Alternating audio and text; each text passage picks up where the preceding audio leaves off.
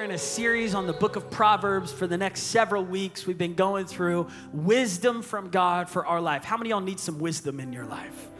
Come on, the book of Proverbs says, above all else, get wisdom, get wisdom. And so today I want to talk to you about guarding the gates of your life.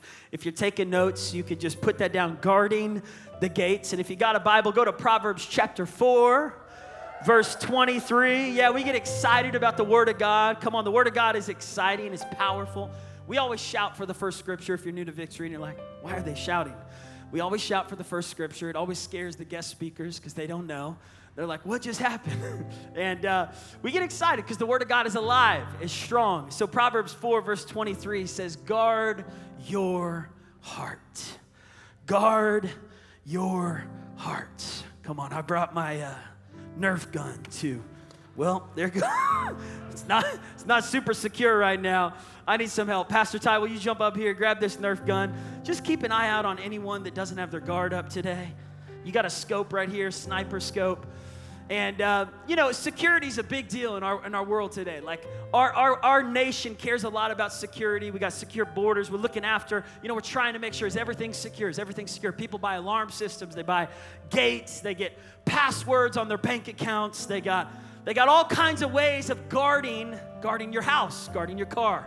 Yesterday, I was driving with my son to his football game, and we passed by, seemed like every neighborhood we passed by, his football game was in Bixby. Every neighborhood had a gate. You had to have a password to get through the gate because they're protecting the houses, protection, security. And we care about security. We need security. Churches need security. Malls need security. Schools need security. By the way, can we give it up for the security team of Victory Church? We got an awesome security team.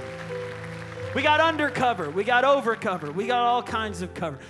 You never know who's packing in the room. I'll tell you who's packing right here is Pastor Ty. He's packing his Nerf gun. Everybody say, guard the gates. Guarding the gates. If you're taking notes, just write that verse. Proverbs 4 verse 23 says, out of everything that you can guard your house, you can guard your spouse, you can guard your bank accounts. You can guard all kinds of things. You can have all kinds of alarms and locks, but he says the most important thing you guard is your heart.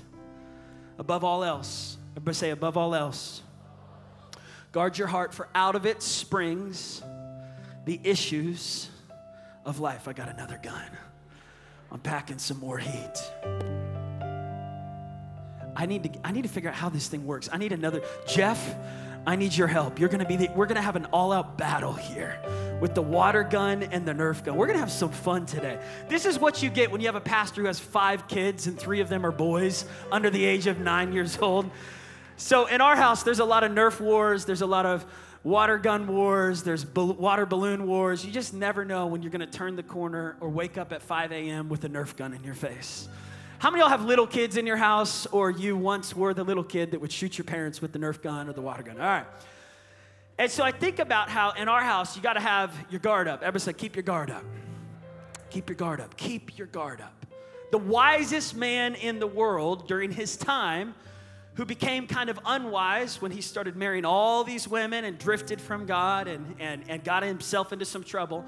But when he was walking in the greatest wisdom, he said the most important thing that you can protect in your life, the most important thing that you can set passwords for, more than your Instagram account, more than your 2-factor authentication, right? They got to text you to get approved if the password was correct. He says, guard your heart. Keep a big time watch on your heart because there are enemies at the gate. So Lord, I pray that you would speak to us today. Let us leave encouraged, refreshed, reminded that you are for us and not against us. That you are with us, you have not abandoned us. And that no weapon formed against us can prosper. Lord, I pray that today we would leave with our eyes more on you than when we came in. That our hearts would be more submitted and surrendered to your word, your will, your way. And God, that we would be changed by your presence, God. Thank you for connecting us to the people of God today that we're doing life with together, that we're walking in faith, and we choose not to give up or lose hope. In Jesus' name, everybody said, amen. Thank you so much, worship team. Can we give the worship team a big hand? They always do a great job back there. So good. We're going to worship more at the end. But I want to talk to you today about guarding the gates. The book of Proverbs talks about several gates in your life. And in the nation of Israel, the most important city in Israel still to this day is Jerusalem.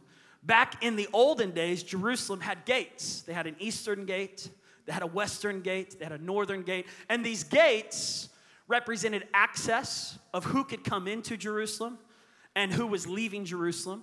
Gates represent a lot of things. You know, when I think about the gate that you might have, or you might live in a gated apartment complex, a gated neighborhood, wherever you live, there's all kinds of access points. There's doors. Even when you walk into this room, right? We got doors over here.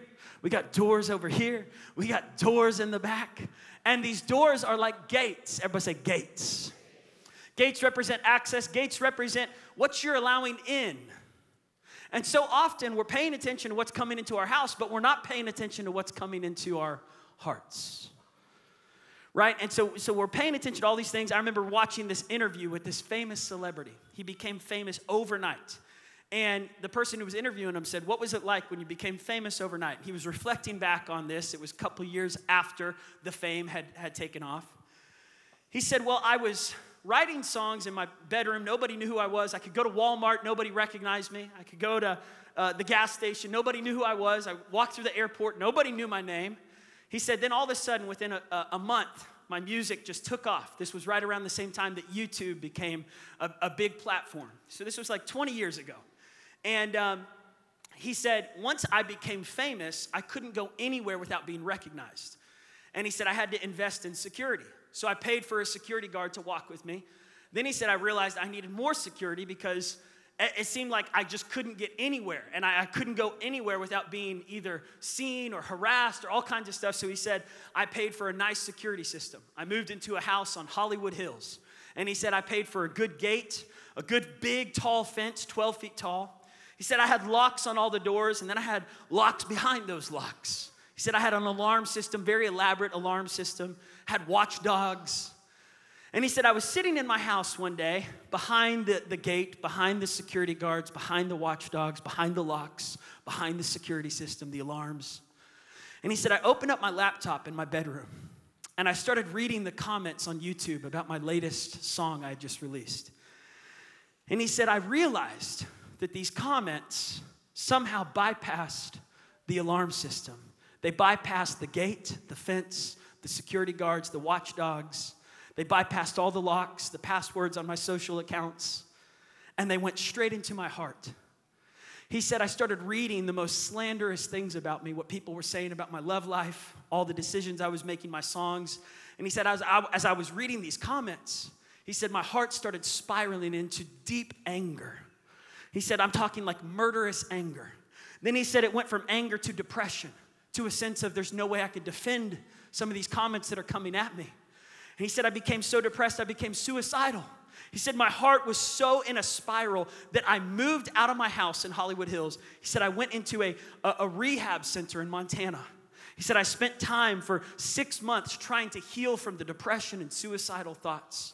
He said, I realized you don't have enough money in the world to guard your heart. You have money to guard your house, to guard your car, to guard your stuff. But you could be the wealthiest man in the world, but if you don't know how to guard your heart, because money can't guard your heart. If you don't know how to guard your heart, there's not enough money in the world to keep you happy. There's not enough money in the world to keep you protected. And he said, I realized the most important investment I can make is the investment into guarding my heart.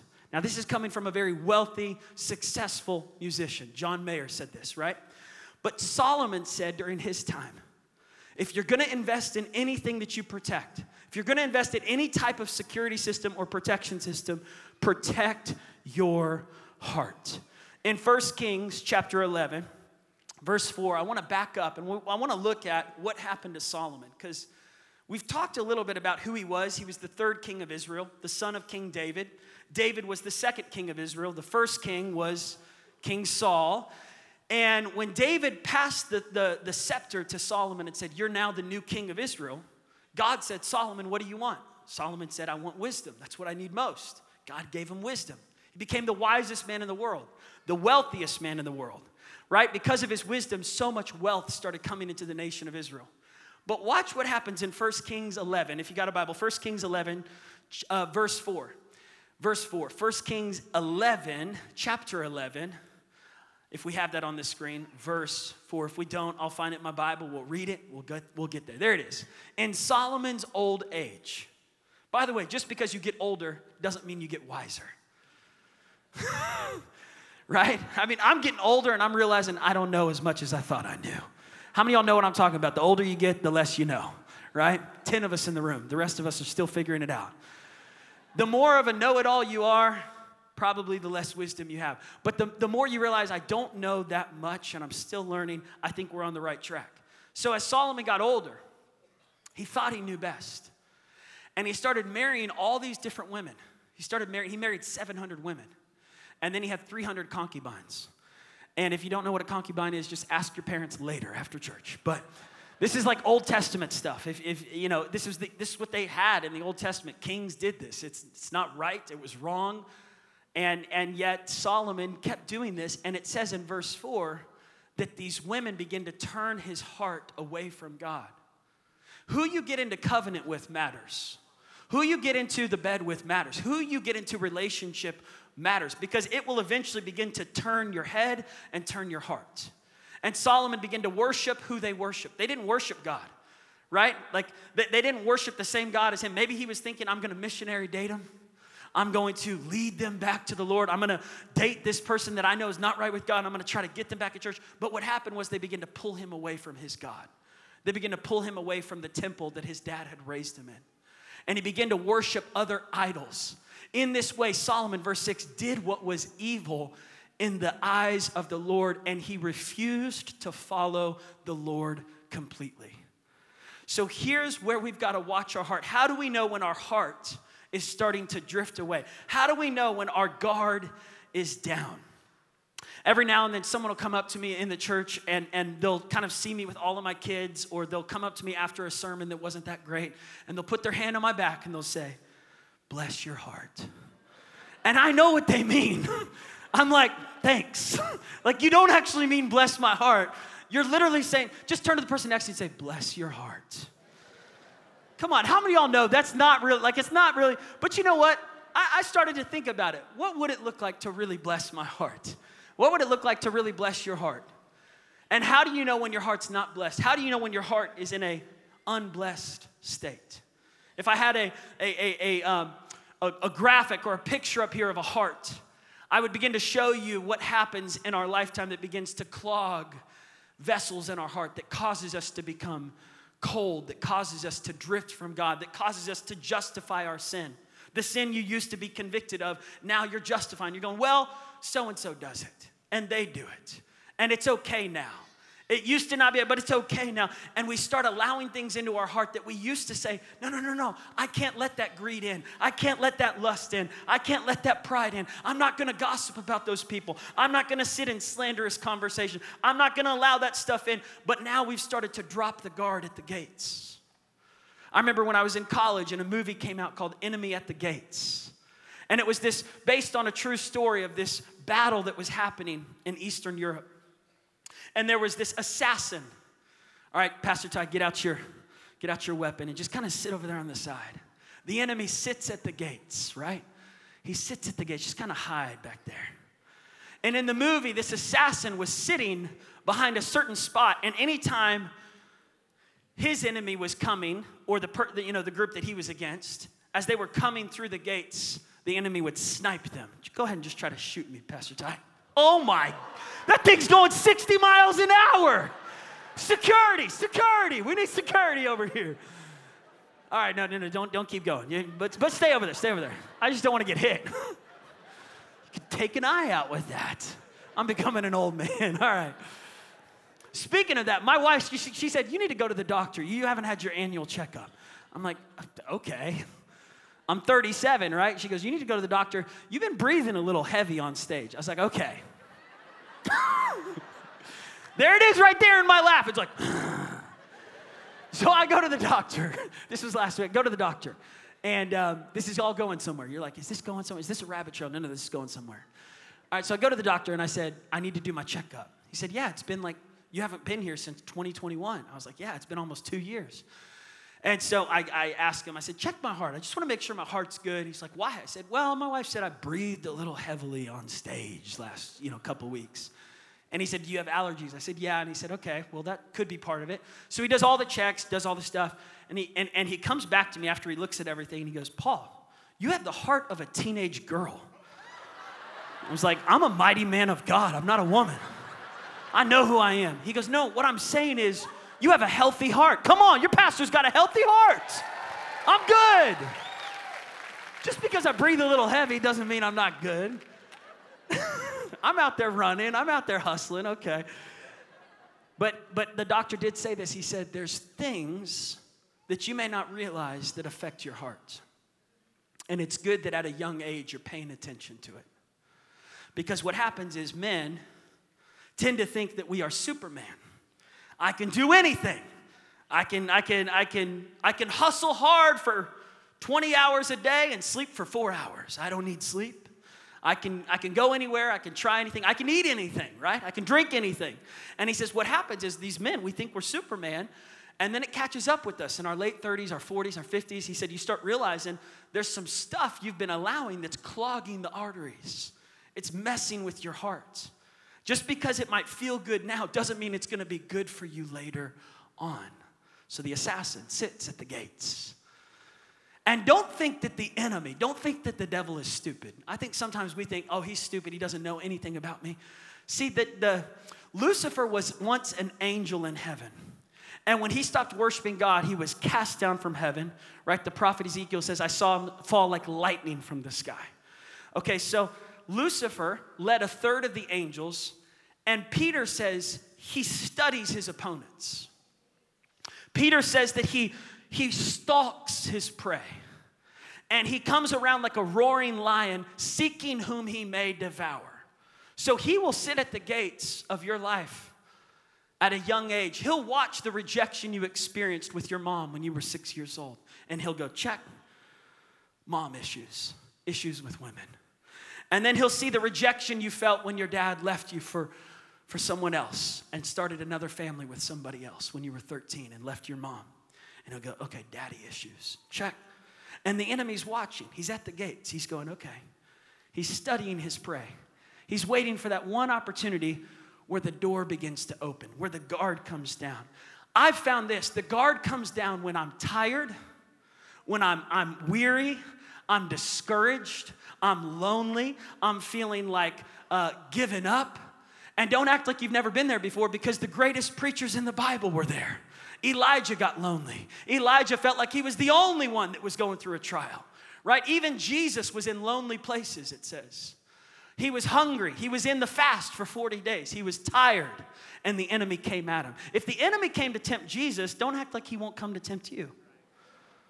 If the enemy was at the gates of Jesus when he was in his biggest trial, why would he not show up at your gates? Well, I'm too righteous for the enemy to be at my gates.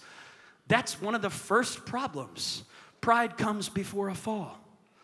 The second we think we are spiritually too big for the enemy to mess with, we're on thin ice. He stands at the gates. He sits at the gates. And he comes. And Proverbs says there's 3 gates he's after. Thank you, Pastor Ty. I'll call you back in a moment. You and Jeff, get ready for a battle. There's 3 gates the enemy is after. 3 gates. The heart gate we've talked about. The second gate that I haven't mentioned is the mind gate. Your thoughts.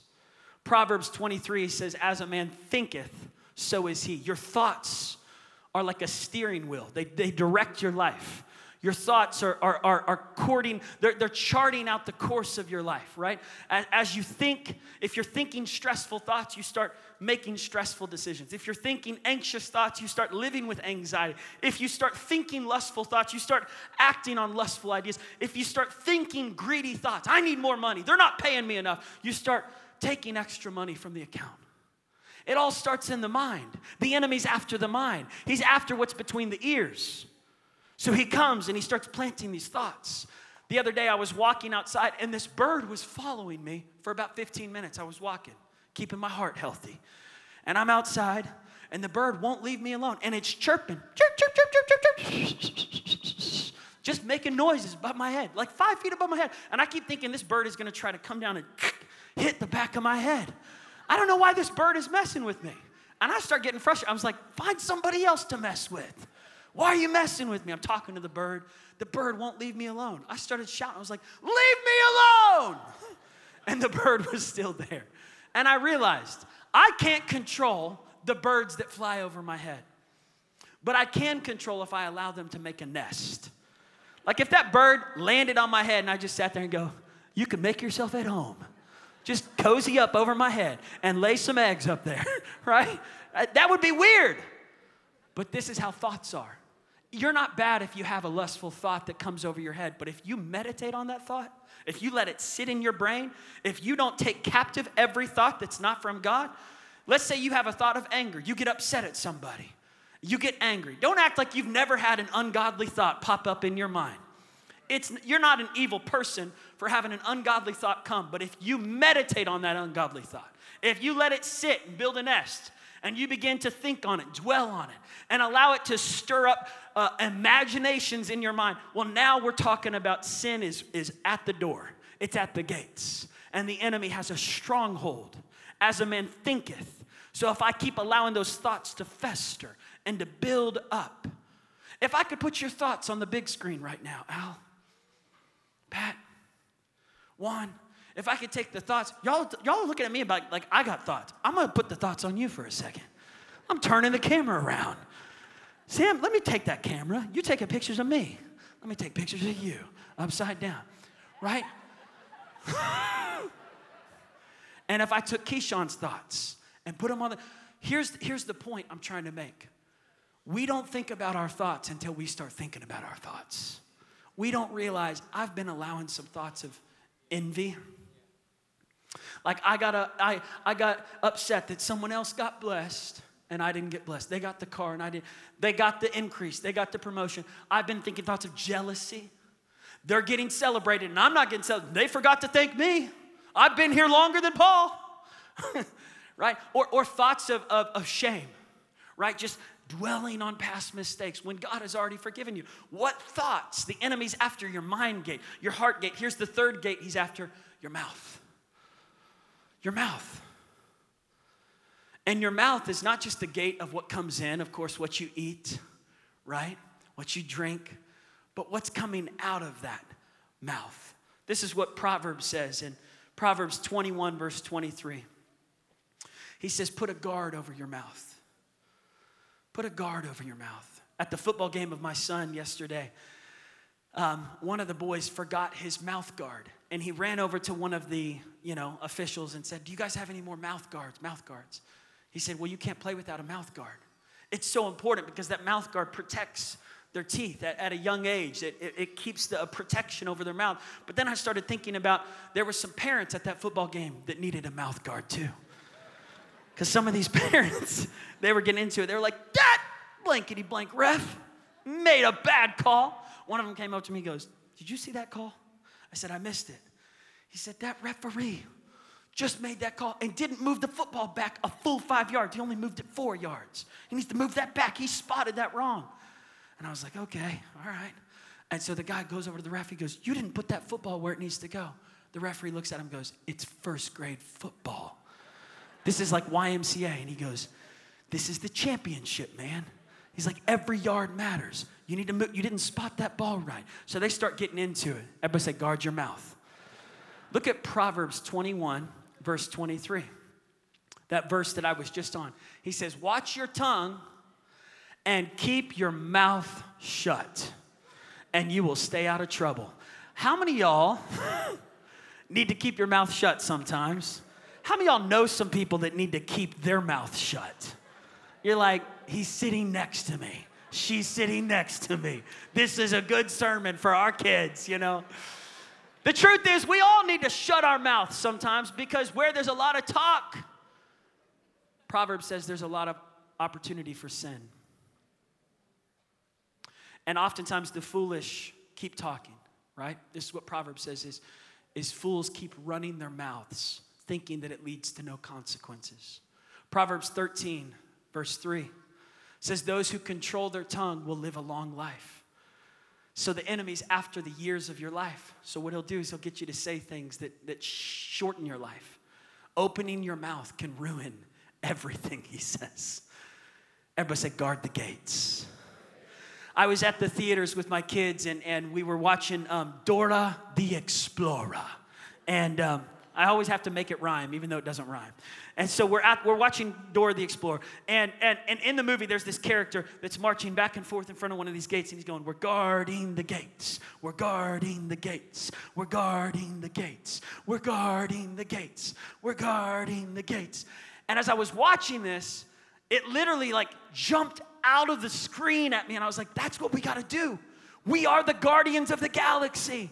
And the most important thing we can guard, believers, is the gates of our hearts and our minds and our mouths. And if we do, I promise you it leads to long life. It leads to greater impact. It leads to greater marriages and families. If we can guard our hearts. Everybody say, get your guard up. And I've had my guard down before, so I can preach about this from both sides, because when your guard's been down, you know the consequences of that. But when you get your guard up, you see the rewards and the blessings of a good guard at the gates. So how do we have a good guard? I want to give you 3 ways to guard the gates of your life. Number 1, guard your gate. Guard your heart, your mind, and your mouth with his word. Proverbs tells us, and I'm just going to hit you with a lot of Proverbs today. Proverbs 30. Verse 5 says this, every word of God proves true. Every word of God is true. He is a shield to everyone who comes to him for protection. Okay, so this word is a shield. Everybody say, this is my shield. This is one of the ways that I guard the gate of my mind, of my heart, of my mouth. So get your gun out. Here's what happens. Go ahead, take a shot. Take another shot. So hold up. You guys seeing this? When the enemy comes with a weapon formed against you, what is the greatest shield? What's your greatest defense? The word of God. So when the enemy comes at you and says, your kids are going to die, you say, no, my kids will live and not die, and declare the works of the Lord. When the enemy says, your marriage is done, it's over, God's finished with your family, you say, no, in Jesus' name, he's working all things together for good. He's not finished with my family. He's got great things. He who started this work in me will be faithful to complete it. His word is my shield. It's my shield. This is what Proverbs says. And Proverbs 2 verse 7 says, he grants a treasure of common sense, praise God, to those who walk in honesty. He is a shield to those who walk in integrity. So it's not enough to just read the word. I got to apply the word. I got to let this word read me. Every day we take showers, hopefully. Or maybe every other day. I don't know. But here's what in our house, we make our kids take a shower each day. And the shower, you can't just get in there and just let the water wash you. You got to have soap. You got to have shampoo. You got to get really clean. And here's what the word of God does. When I begin to read the word, it washes me. When I begin to read, I just opened up right here to Jeremiah 51, random chapter, but as I'm reading it, raise a signal flag to the nations, sound the battle cry to Israel, mobilize his army, prepare them to fight against the enemy, bring out the armies, appoint the commander, bring a multitude of horses. And as I'm reading this, I'm like, whoa, this is powerful. This is talking to us right here. I just turned now to Proverbs 2. My child, my son, my daughter, listen to the words of God. It's a treasure for your life. Tune your ears into wisdom each day. As you're flipping through the radio, my Bible just turned. Here it is, Psalm 150. Praise the Lord in his sanctuary. Praise him with the tambourine. Let everything that has breath praise the Lord. As I'm reading the word, it's sharpening me. It's washing me. It's cleansing me. It's renewing my mind. It's detoxing me. And so often, we're looking to other words to be our shield. We're saying, well, this is what Oprah told me to do. This is what Dr. Phil said. I've been reading up on the Enneagram, and it's telling me what to do with my life. Hey, man, get back to the Word of God. This is our compass. I'm so glad that I'm not confined to what the Enneagram tells me I'm supposed to be. I have a creator who knew me before the Enneagram was ever made, and he made me to be like him. And he says, I'm a royal priesthood. I'm a chosen nation. I'm called to live set apart. So I let the Word of God direct my life and chart my life. It's a shield to me. Proverbs 17:22 says, a cheerful heart is like medicine for the soul, but a broken down spirit saps a person's strength. It rots the bones. So the word of God, it's medicine for me. It gets me into the place of choosing joy. By the way, who's in charge of your heart? Notice that the Bible doesn't say, let God guard your heart. It doesn't say, let your spouse guard your heart. It doesn't say, let your teacher guard your kids' hearts. It doesn't say, let Nickelodeon and MTV and Netflix guard your heart. No. It says, you guard your heart. You guard your heart. So if I come into church and I say, man, I'm really bitter. I'm really angry. I'm really jealous. I'm really afraid right now. And you go, why? And I go, it's all my dad's fault. Who's in charge of my heart? Who's in charge of your heart? And if you say, man, I've just been living really bitter lately. Why? The church made me bitter. But who's in charge of your heart? Who's the guardian of your heart? The Bible makes it very clear. It's not the church's job to guard my heart. It's not Joel Osteen's job to guard my heart. It's not Ty Barker's job to guard my heart. It's not my wife's job to guard my heart. It is my personal responsibility. Can you imagine if I showed up into Jeff Gooder's backyard at midnight? Get your gun out. He's loaded, right? He's prepared. Yeah. He's on his back porch. He's waiting for an intruder to come into his yard. I come in. He's locked and loaded. He's like, I'm going to get you with my squirt gun. I come in. He turns on the lights. What are you doing in my yard? I say, Jeff, I'm here to guard your house. What? I'm here to take full responsibility to guard the Gooder house. It is my job to guard your house. And Jeff goes, wait. Do you own my house? I go, no, but it is my responsibility to guard the Gooder family household. He goes, no. You're not the owner of my house. Get out of my backyard, Paul. You have your own house to guard. Everybody say, go home. Guard your own heart. I think so often we are delegating the responsibility of Drew's heart. So if Drew's angry at life, whose job is it to get Drew unangry? It's Drew's job.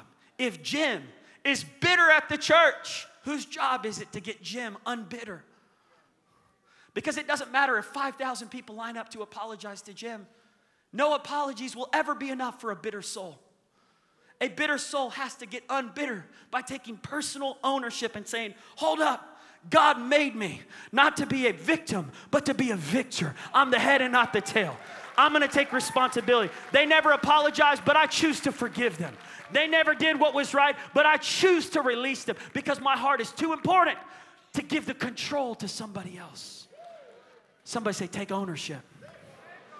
You won't guard what you don't own. So until you own it, you won't guard it. Here's the good news. I don't have to live every day as if things are happening to me and it's everybody else's fault. I can say, no. You meant it for harm, but God's using it for good. It came at me, but I don't blame you. I'm choosing to let God use it for something good. I'm choosing to find a reason. See, the Word of God helps me to flip the script on the enemy. Instead of becoming a victim of pointing at everyone else to fix my heart, my mind, and my mouth. It's their problem that I got a bad mouth. It's their problem I'm cussing. No. My mouth is my job, right? My mind is my job. My heart is my job. And how many of y'all know we got enough full-time jobs to take care of ourselves than to worry about somebody else's? All right, so here's the second way. The second way we guard the gate is we guard our heart, our mind, and our mouth with faith. With faith. Proverbs 29:18 says, without a vision, people perish. One version says, where there is no prophetic revelation, people settle for anything.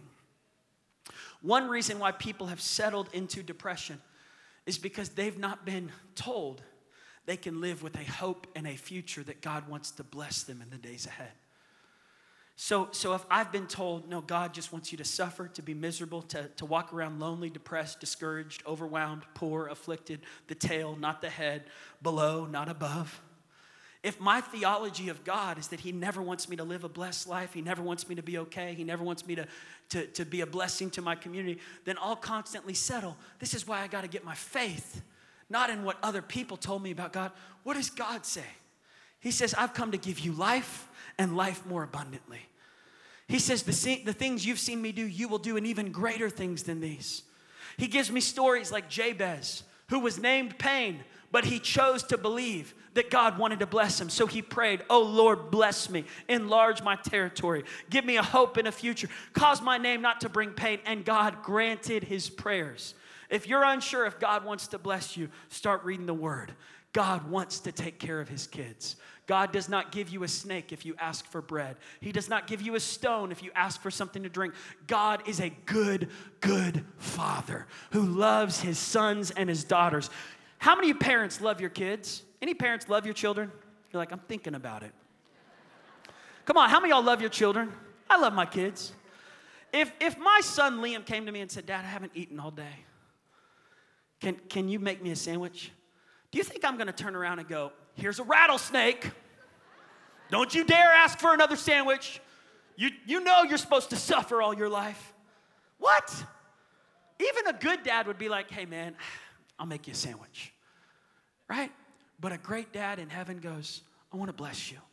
I want to take care of you. So I want you to get a vision of faith. My dad used to ask us as kids, I want the band to come out. He would say, what do you see? 7 times in Scripture, God asks, what do you see for your future? I would tell my dad, I see grass, I see trash. My dad would say, I see a 5,000-seat auditorium. I see a dream center one day. He was always having a prophetic revelation of the future. He was saying, I see you guys doing great things. I see you walking in great glory for God's glory. I see you doing successful things. He was holding on to a vision of hope. Without faith, we cannot please God. Proverbs 23:18 says, there is a reward for those who persevere, and your hope will not be disappointed.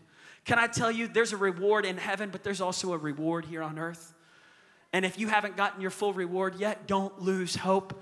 Keep the faith. When the enemy is standing at the gates, whispering fear, anxiety, discouragement, depression, disappointment, curse your life and die. This is what happened to Job, right? The enemy came at Job, tried to steal everything from him, and then the temptation was, use your mouth to curse God. What did Job do? He said, I will bless the Lord.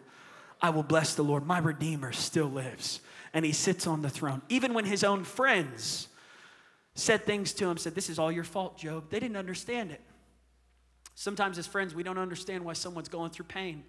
And instead of trying to help them through it and sometimes just shut our mouths, we add to the pain by trying to tell them it's their fault. And in this case with Job, he stayed true to the Lord. He just trusted in God. And by the end of his life, he saw the reward, double for his trouble, right? So Jesus says, get a vision of faith. Whatever you're walking through, these troubles that you're going through, there's going to be troubles, but take heart. I've overcome the world. We need to stir our hearts up with faith. We need to get our faith in our confession. When you're tempted to curse, choose to line it up with the Word of God. Choose to speak the Word of God. I remember driving up to our church one Saturday. I was preaching in 2013. I was the pastor of our Saturday night service. There was like 2 or 3 cars in the parking lot. 10 minutes till church starts. I was depressed. I was sad. I was like, God, nobody's here. Nobody wants to hear me preach. I was like Eeyore. I was like, nobody invited me to their birthday. I'm such a victim, right? And I was like, our best days are behind us. I wish Dad was here. He could always minister to a big crowd of people. Nobody wants to hear me preach. You don't want to hear me preach, God. I don't want to hear me preach. And the Lord said, change your confession. You are speaking so much curses over your life. You need to change the narrative. So I remember that day writing on my napkin, I'm here on purpose because I have a purpose. My heart is open. My mind is ready to receive because God is not finished with me yet. Once I've started believing that, sometimes you got to talk yourself into victory. You don't have to feel faith to speak faith. You don't have to feel full of faith to choose to believe a message of faith. I don't have to feel like coming to church to come to church. How many of y'all go to places that you don't always feel like going? Anyone go to work when you don't feel like going to work? You're like, I gotta go. I gotta go. Anyone take your kids to school when you don't want to go to school, or you're the kid that has to go to school and you're like, I gotta go. I gotta go. So often we are bowing down to our feelings and we're going, well, if I don't feel it, God's not in it. No. Quite the opposite. God is oftentimes in it even when you don't feel it. Stop living your faith based on your feelings. Stop going, well, if I don't feel it, it's fake, Paul. No. It's faith. It's not fake. It is faith to say, even when I don't feel it, he's working. Even when I don't see it, he's working. Even when my body is decaying, he's working. Even when the doctor says I'm not gonna make it, he's working. Even when the natural looks impossible, he's working. Because I don't live my faith based on how I feel. I don't speak faith based on how I feel. I can face the facts. Just like Abraham faced the facts. He was as good as dead.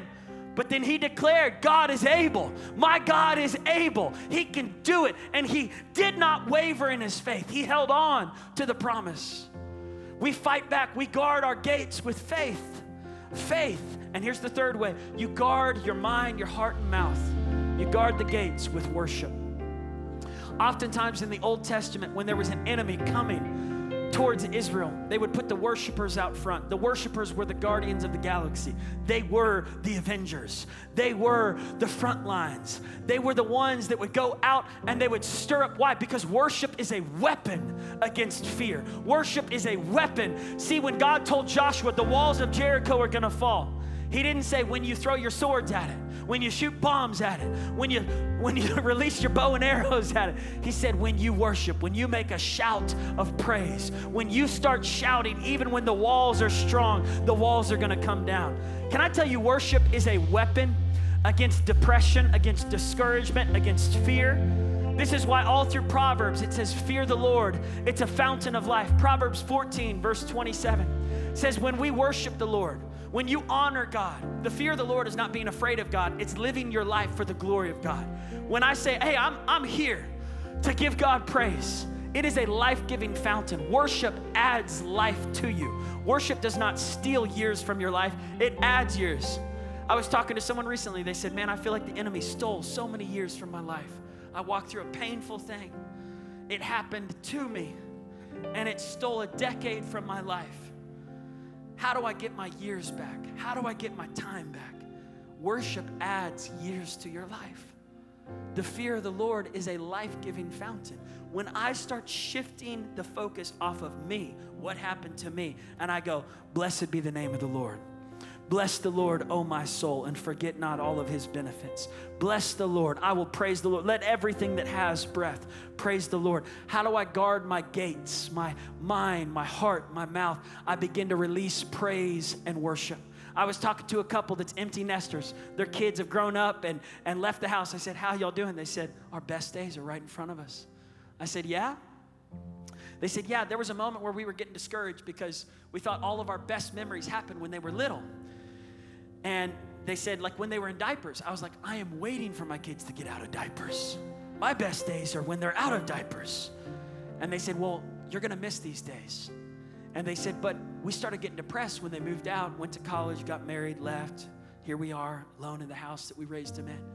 And then we realized, hold up, we have a prophetic revelation that a vision of faith says, my best days are not behind me. Now I get to look forward to seeing my grandkids grow up in the church. Now I get to have memories with my kids and their kids. Now I get to look forward to things to do with my spouse. And as we begin to worship the Lord and fix our focus, not on what we're missing, what we're lacking, who's not here, but begin to release our praise that God is good, that his goodness and his mercy follow us all the days, that he's been faithful, that he's provided, he's protected, and he who started this work in us will be faithful to bring us to a flourishing finish. Come on, stand your feet all over this place.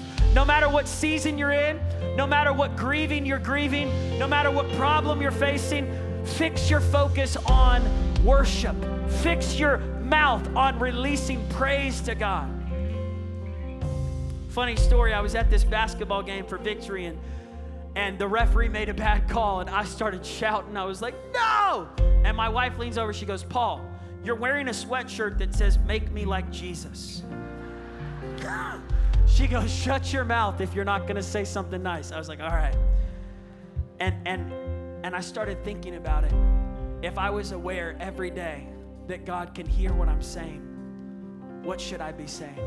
I should spend more time giving him praise than I do complaining and constantly feeling frustrated. You know, last night I took my daughter out on a date night. We were in the car, and We didn't have music on. I just started singing. Jesus is for me. Jesus is with me. Jesus lives in me. So I've got the victory. Jesus is for me. She goes, Daddy, I can sing that. She starts singing with me. We just started worshiping in my car. And I realized you could turn any moment into worship. And you'll make a great memory with your family. You can turn Ashley and I, we were in an interaction a month ago that it was painful. It was a situation where the enemy was at the gates. Jeff, get that water gun out. The enemy was at the gates. And in this interaction, I could feel the enemy. Go ahead, just squirt some water this way. Yeah, if it works. You might have to get Ty to teach you how to shoot. But I could tell the enemy was at the gates and he was trying to, there it is. Oh, yeah. Get it, go, get it. Come over here, up a little bit higher. Not at these people, at me. All right, okay. All right, so the enemy's shooting his shots at me. Everybody say, shoot your shot. All right, that's enough, Jeff, that's enough. All right, so the enemy is shooting. Stay right there, he's shooting. He's trying to get us offended. And in this situation, I could just feel this spirit of offense was trying to grab hold of my heart, Ashley's heart, and we just decided, no, we're gonna put on worship music and we are gonna worship our way out of this situation. We just begin to worship God. Growing up in our house, there's always situations every week, every month with my mom and dad. I would watch my mom get up on stage and start singing, I'm gonna take it back. She would sing these songs from the 90s that she wrote. God will restore what the enemy stole, all this kind of stuff. And she would sing, and I knew that week she had a bad week. I was like, that's fake. And I would ask my mom and be like, Mom, how did you get up and worship and praise when I know you didn't have a great week? And I asked her this later on, because as a teenager, I wouldn't dare challenge my mom and dad. But as I got older, I was like, how did you praise and worship when you and Dad were walking through some really cruddy stuff?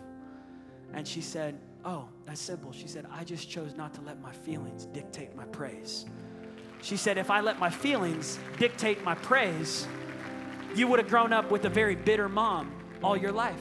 She said, I just kept getting up every week and choosing, I'm going to praise no matter how I feel. I'm going to worship no matter what I'm walking through. She said, I learned that I overcame things faster when I praised. Things lasted longer when I refused to praise. You want to get out of a battle faster? Start praising and worshiping. You want to get through a trial quicker with less slime on you? Start worshiping and praising. Just start detox all the enemy's offenses that he's been building up in your heart, all the stones that have piled up towards those people, all the coldness. How do you get rid of those stones? You begin to worship and praise. It's like the enemy loses his ground. This is how I fight my battles. Come on, let's just begin to worship in this room. Let's just begin to sing to the Lord. Just lift your hands, no matter what you're walking through. If you want to leave your seat, come and find a place at this altar. If you need to overcome some stuff, come and find a place at this altar. If you need to get your guard back up, come and find a place at this altar. If the enemy's coming in like a flood, come down to the altar. Begin to fight back with worship. Begin to fight back with praise. Begin to fight back with faith. Begin to fight back with hope in the Lord. This is how I fight my This is how I fight my battle. This is how I fight my battle. This is how I fight my battle. This is how I fight my battles. This is how I fight my battles. Come on, if the devil's been messing with your family, tell him today he doesn't win the victory. You're going to worship the Lord even when you don't feel it. It may look like I'm surrounded by it. I'm surrounded by it. It may look like I'm surrounded, but I'm surrounded by it. It may look like I'm surrounded, but I'm surrounded by it. It may look like I'm surrounded, but I'm surrounded by it. This is how I fight my battles. This is how I fight my battles. This is how I fight my battles. Worthy are you, Lord. Holy are you, Lord. This is how I fight my You deserve the glory, the honor, the praise. This is how I fight my battles. This is how.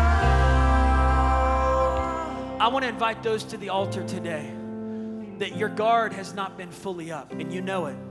And you need to get down to the altar today and say, I'm going to get my guard of worship back up. I'm going to get my guard of faith back up. I'm going to get my guard of speaking the word of God, meditating on the word of God, renewing my mind. If your thoughts have not been in the best place, I want you to just come and respond to the altar. This is a great marked moment today to say, Lord, I surrender. If you're here today and you go, Paul, I'm not right with God. I need to get right with Jesus. I need to give him my heart, my life. I need to repent of my sins. Today is your day. You can become the righteousness of God in Christ Jesus today. You can have a greater defense today. The blood of Jesus is stronger than your sin, your shame. If you just got a doctor's report that's been causing you to be afraid and filled with just sense of anxiety, today bring it to the altar to say, Lord, I'm choosing to worship you no matter what I feel, no matter what I've heard, no matter what I see in the natural. I'm choosing to fix my focus on the supernatural. Let's just begin to worship the Lord. We're going to just sing, worthy are you, Lord. You are holy, God. Just give him the glory today. He is worthy. He is worthy of your attention. He's worthy of your focus. You are worthy of it all. For from you are all things. All across this room, let's just give him the glory and the praise. From you are all things, Lord. You deserve the glory. You deserve the glory. You're with me in every season. You're the King of my heart.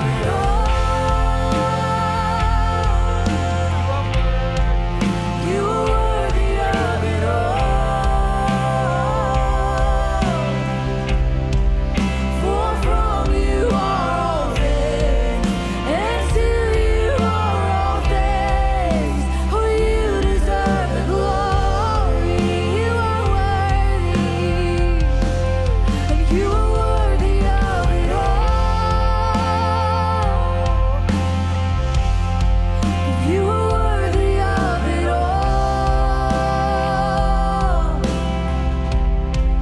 For from you are all things, and to you are all things. Oh, you deserve the glory.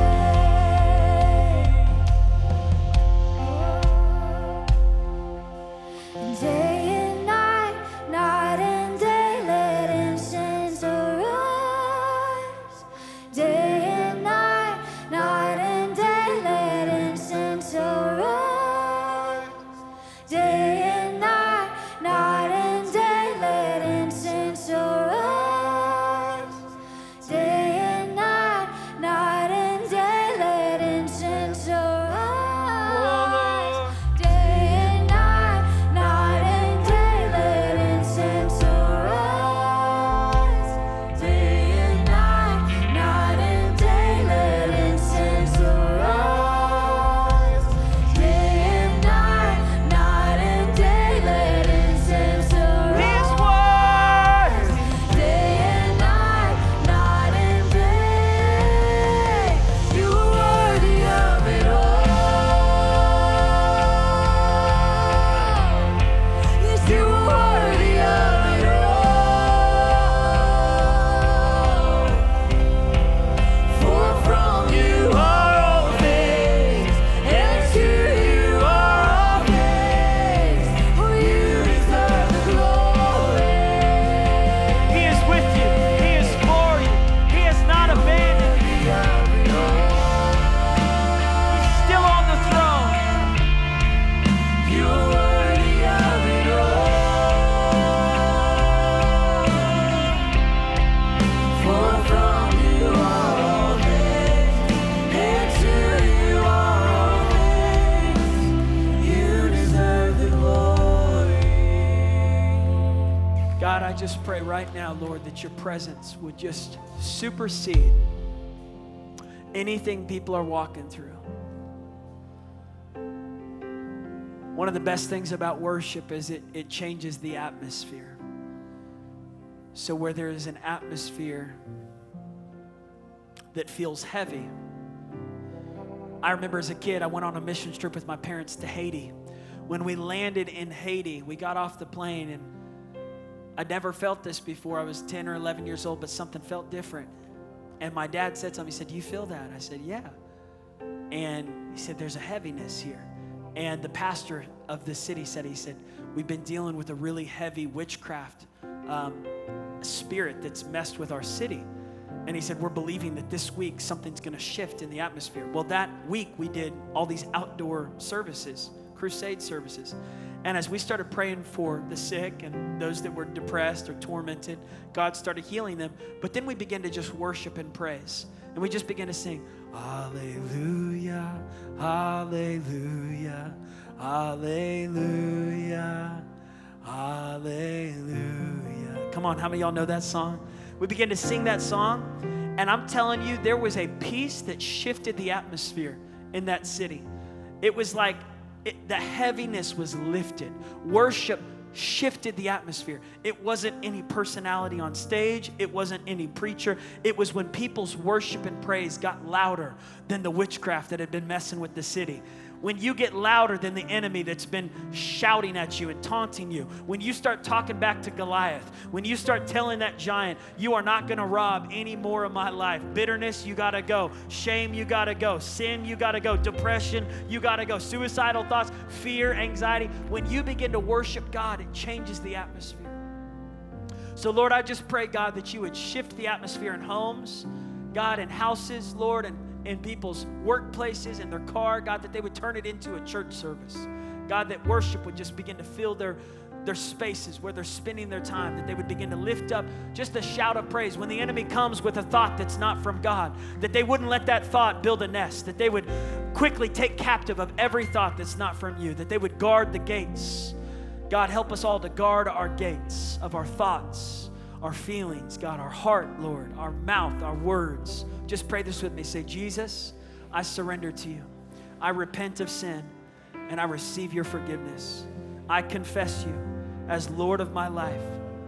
Thank you, Jesus, for renewing my mind, washing me, making me yours. I will guard the gates of my heart, my mind, my mouth. I submit to you, Lord, for your glory. Do greater things in me and through me. My best days are right in front of me. In Jesus' name,